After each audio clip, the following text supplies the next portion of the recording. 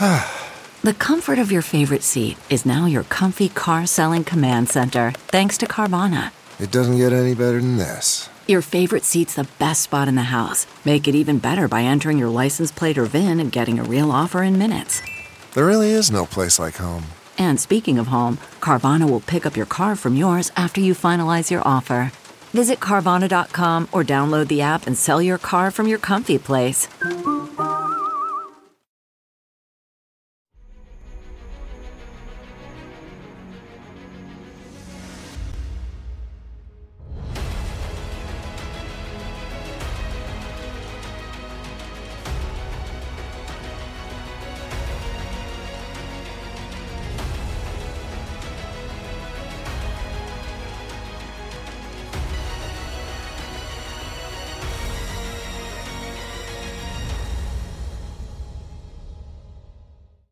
Hi, everyone. Judge Andrew Napolitano here for Judging Freedom. Today is Wednesday, November 29th, 2023. Our next guest is someone I have waited for a long time to have the opportunity to share a camera and microphone with. He is, of course, the inimitable Max Blumental, a courageous journalist, a brilliant intellect, and a fearless writer. He is the founder and editor-in-chief of the Gray Zone, and he joins us now. Max, it's a pleasure. Thank you for coming here. The pleasure is mine. I'm a fan of the show. Where do you see the conflagration between Israel and Hamas going in the next 48 hours when the truce is over?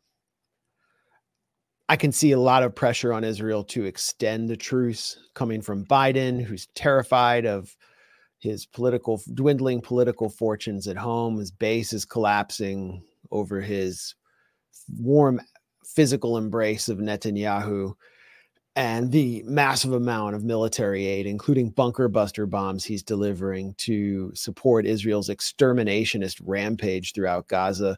There's pressure coming down on the Israelis from within the talks in Qatar, which are taking place right now. Right. And you'll notice that Tony Blinken's not there. It's Bill Burns, the CIA director. He's really running the show here. Right. And David Barnea, the Mossad chief, is there as well. And they have Hamas on the line. They're talking about releasing more captives. And the question is, when does it reach a point where the rest of the captives become superfluous? And at what point does Netanyahu and his security chiefs, who are responsible for this entire disaster of October 7th on so many levels, and who are being held responsible by the Israeli public, when do they have to go back to war? Because they cannot afford to have this war end without satisfying their maximalist terms of regime change in Gaza, of months and months of warfare, completely changing the regional calculus and restoring what they call deterrence. When does that take place? I don't think it's the next 48 hours, but I think there's enormous pressure internally in Israel for that to take place. Do you think that the regional actors, from President Erdogan to President al-Sisi to the King of Jordan, will allow the type of extermination that Prime Minister Netanyahu had begun to continue? Well, Erdogan has used a lot of tough, flamboyant rhetoric. He has, within his AKP base, guys who are actually trying to go to the Syrian border and basically hitch a ride to fight Israel. I mean, he has to satisfy a base that's completely whipped up, and he's doing nothing about it. He's allowing oil and gas to transit through Azerbaijan to Israel. A lot of the fuel that Israel's relying on for its war effort is coming through Turkey. So he's done nothing. What Abdel Fattah al-Sisi has done has been very interesting, because here's someone who came into power basically exterminating the Muslim Brotherhood in Egypt, the first elected government in 5,000 years, which had started to allow things to open up with respect to the Gaza Strip. They're much more sympathetic to Hamas.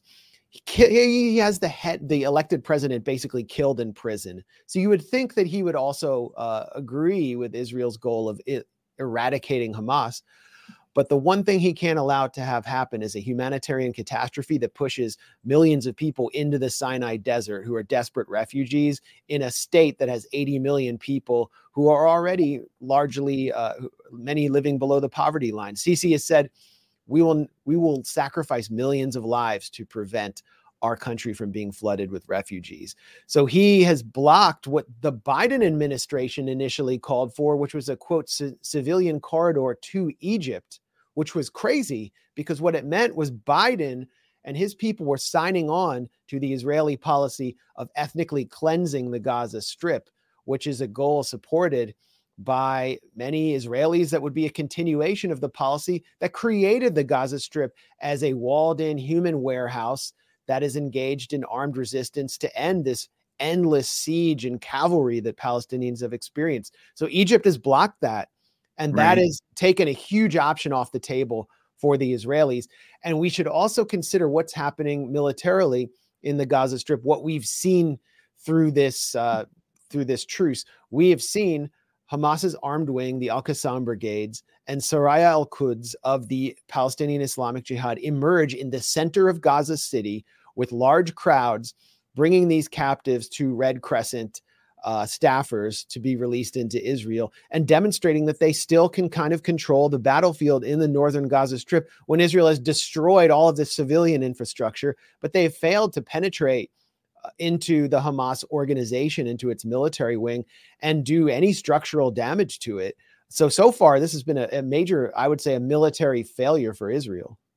Israel has killed more women and children in 8 weeks than the Russians have killed in 18 months in Ukraine. Joe Biden will soon reach a breaking point where he can't justify this kind of mass supporting, paying for, arming this kind of mass slaughter of innocent civilians for something as basic as he can't afford to lose Michigan, for something as profound as it's a war crime, Joe. Yeah. I mean, what did he... I don't know what they expected Israel to do. They keep saying, oh, well, we urged them to use smaller bombs, small diameter bombs. And now we're asking them to be very precise if they go into the south of Gaza, where hundreds of thousands of people have been pushed into refugee camps built on top of refugee camps. That's not Israel's military doctrine. Israel's military doctrine has been spelled out clearly by its army chiefs of staff since Gadi Eisenkot was chief of staff during the Second Lebanon War in 2006. It's called the Dahiya Doctrine. It is a doctrine of state terror, of attacking the civilian population and demoralizing them to the point that they turn on the political leadership. And that's what they think will happen that's what they thought would happen if they destroyed northern Gaza, which is much wealthier than the southern part. It's where all the administrative government offices are, where more of the cultural centers were. And so they actually targeted everything from government buildings, press buildings, to UN schools, UN buildings. Journalists were killed at home, and they've killed more journalists and UN workers than they've killed Hamas commanders, because that's their doctrine. And now Biden is shocked. The New York Times is saying it's Israel's liberal use of explosives is shocking even experts, and the rate of the killing of children is historically unprecedented. Well, this is the essence of the Israeli military doctrine. Israel's military is basically a bunch of TikTokers who are trained to push buttons and hide in tanks and operate on screens with remote-controlled machine guns and drones to attack civilians, but they're not going to be able to fight face-to-face. And their special forces, Sayeret Machtal, that's actually in Gaza right now, they've had 2 officers resign because they failed to get fire support during an ambush, meaning they couldn't fight face-to-face without artillery, F-16s, drones backing them up, along with tanks that they could run and hide into. So I just don't see where the military goes from here, except for further extermination that is tantamount to genocide without any structural degradation of the Hamas military organization. Let's go back to October 6th. I'm sure you have seen the piece in the Financial Times about the half dozen female tank operators who attempted to report unusual drone activity on the other side of the border between Israel and Gaza, which was dismissed by their male superiors. And you've probably seen the piece either in the Telegram or the BBC explaining the observations of 10 or 11 different militias training in Gaza to take over buildings and to capture hostages. It's hard to believe that the vaunted Mossad didn't know about this. What's your take about what Bibi knew and didn't know, and whether he knowingly looked the other way because he needed the war to stay in power? CarMax is putting peace of mind back in car shopping by putting you in the driver's seat to find a ride that's right for you. Because at CarMax, we believe you shouldn't just settle for a car. You should love your car. That's why every car we sell is CarMax certified quality, so you can be sure with upfront pricing that's the same for every customer. So don't settle. Find love at first drive and start shopping now at CarMax.com. CarMax, the way car buying should be. Okay, picture this. It's Friday afternoon when a thought hits you. I can spend another weekend doing the same old whatever, or I can hop into my all-new Hyundai Santa Fe and hit the road. With available H-Track all-wheel drive and 3-row seating, my whole family can head deep into the wild. Conquer the weekend in the all-new Hyundai Santa Fe. Visit HyundaiUSA.com or call 562-314-4603 for more details. Hyundai, there's joy in every journey. Well, I don't think that the Israeli security services or Netanyahu would have allowed something like October 7th to take place, because it's been so devastating to their image that they need to project on the world stage as the masters of suppressing indigenous resistance, suppressing a restive indigenous population, because that's something that they can market. They can market their surveillance wares and their weapons and their fencing to countries around the world that are seeking to keep refugees out or seeking to seal up their border. Now it's clear their intelligence services are kind of a joke. I mean, a lot of people don't know this, but not only did Hamas and PIJ commandos get into military bases and wipe out the entire division that was enforcing the siege of Gaza, the Gaza division, but 10 commandos actually used that as a distraction or a smokescreen to get into one of the most sensitive Israeli military bases called Yarkon, which is a key base of Unit 8200, Israel's cybersecurity force, which contained computers that had lists of intelligence operatives, confidential operatives inside Gaza, all kinds of information that, if it had been retrieved, would have been explosive and would have given Hamas much more negotiating leverage than they currently have. They didn't make it out of that base because it was so far away. They were actually eliminated. But it exposed how badly the Israeli intelligence services had performed. And the reason that one reason why their performance was so poor on October 7th was just the general chauvinistic, racist attitude towards Gaza, that they weren't capable of something like this. And second, that Netanyahu has always sought to avoid, along with his security chiefs, a major long-term war against Gaza, like the one we saw in 2014. He has this idea or a doctrine that comes out of the military called mowing the lawn, where they'd like to engage for 2 or 3 weeks, kill as many people as they can within Hamas, and then reach another long-term truce.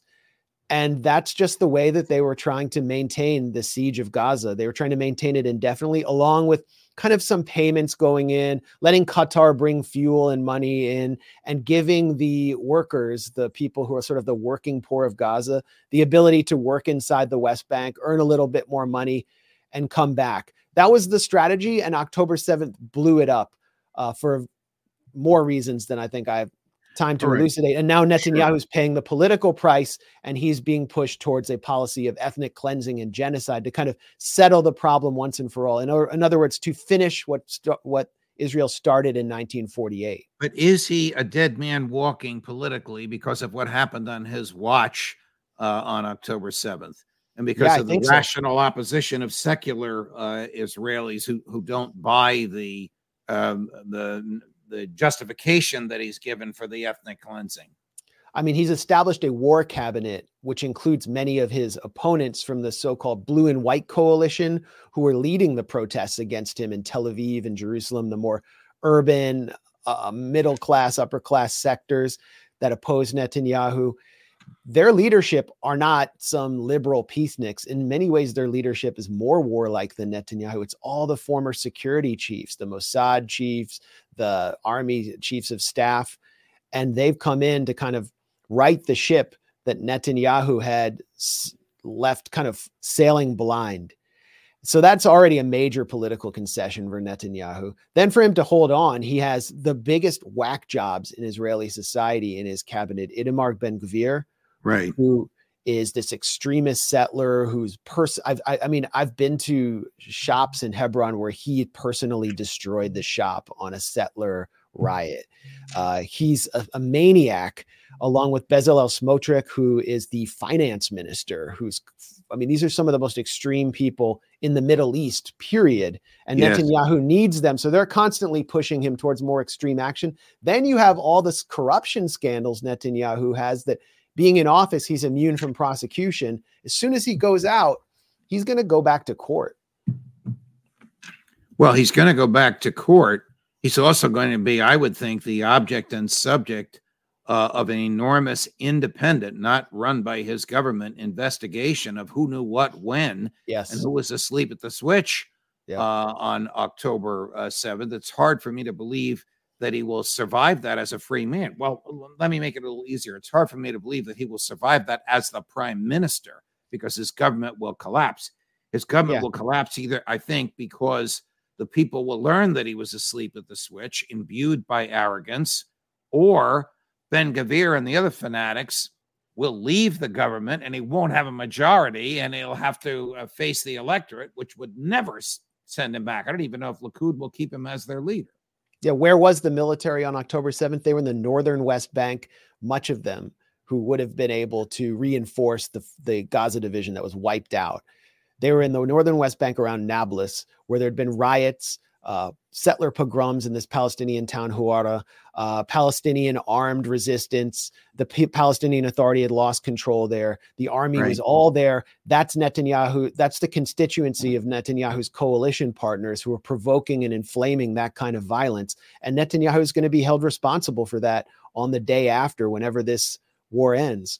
Can the Biden administration exert enough pressure on Netanyahu to get him to stop the ethnic cleansing once the ceasefire is over on Friday?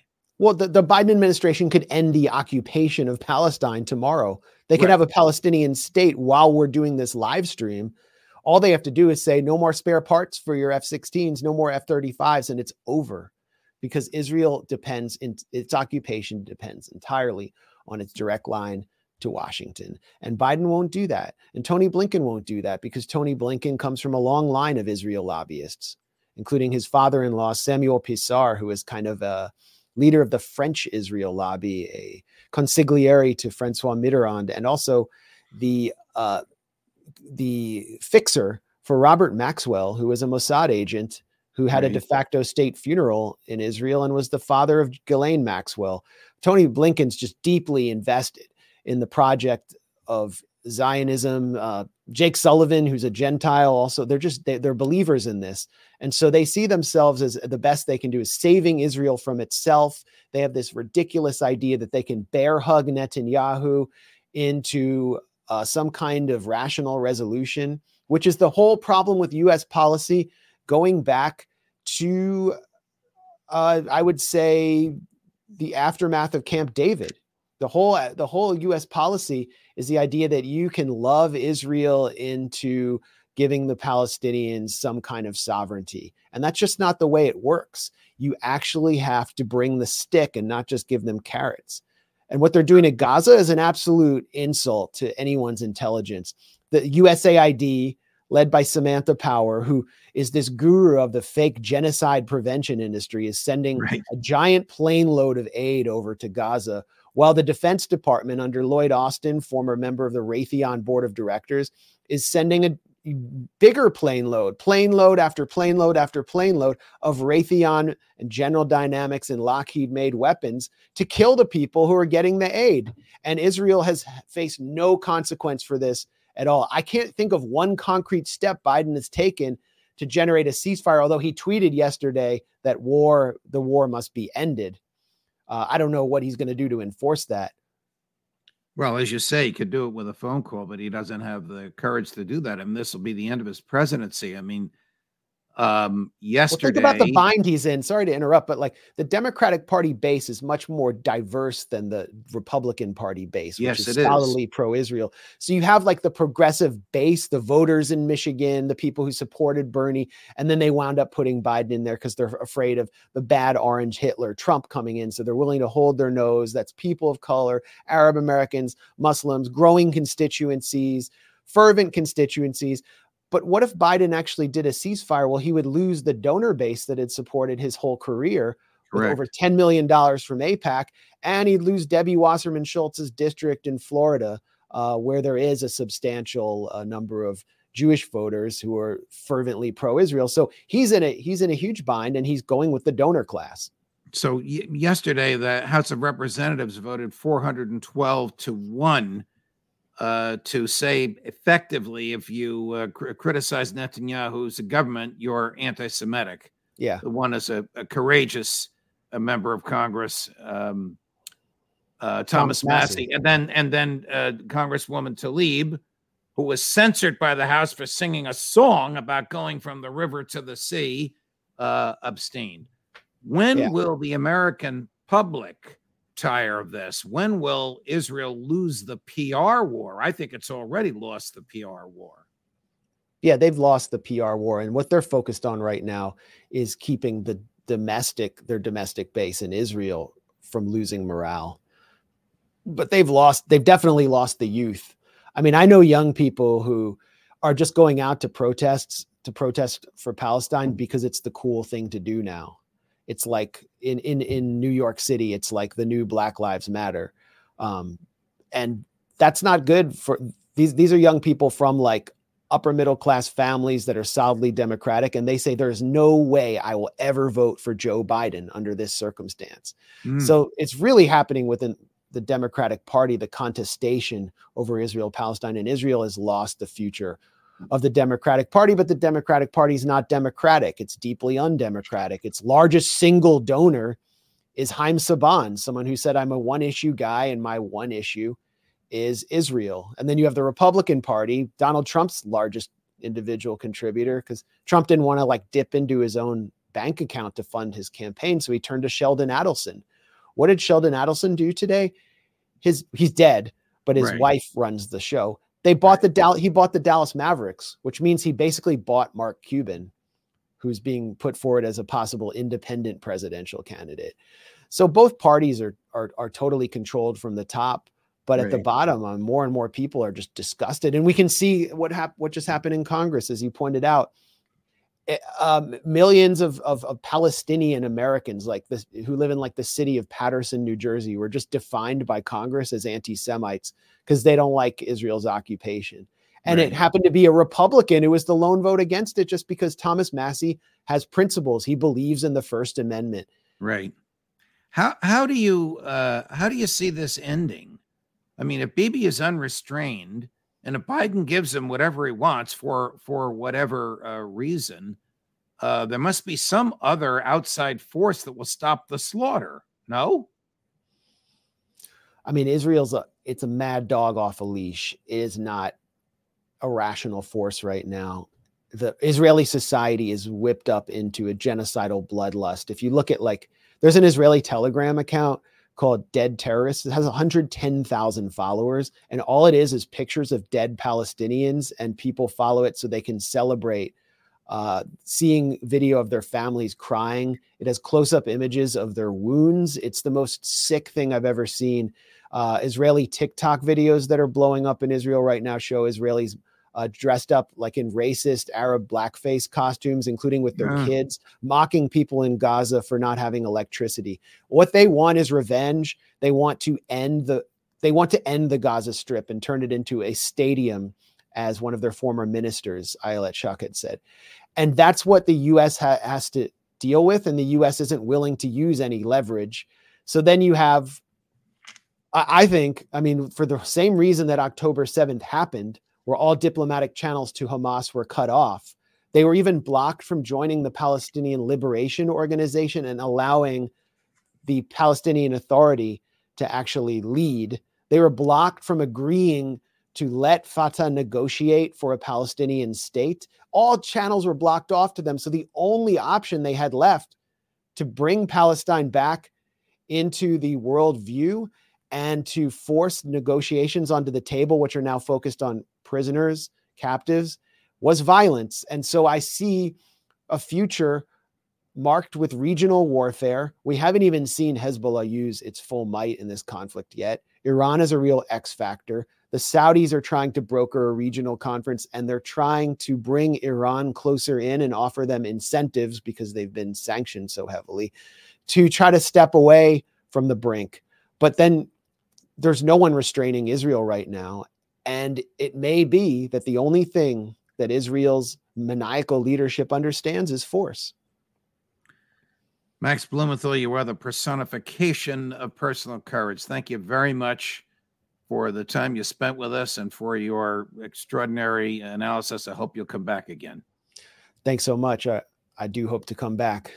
Thank you. Thank you. Been a pleasure. What a great man, and I'm deeply grateful for the time he spent with us. We're on our march to 250,000 subscriptions, and we have some more surprises for you before the week is out. Judge Napolitano for Judging Freedom.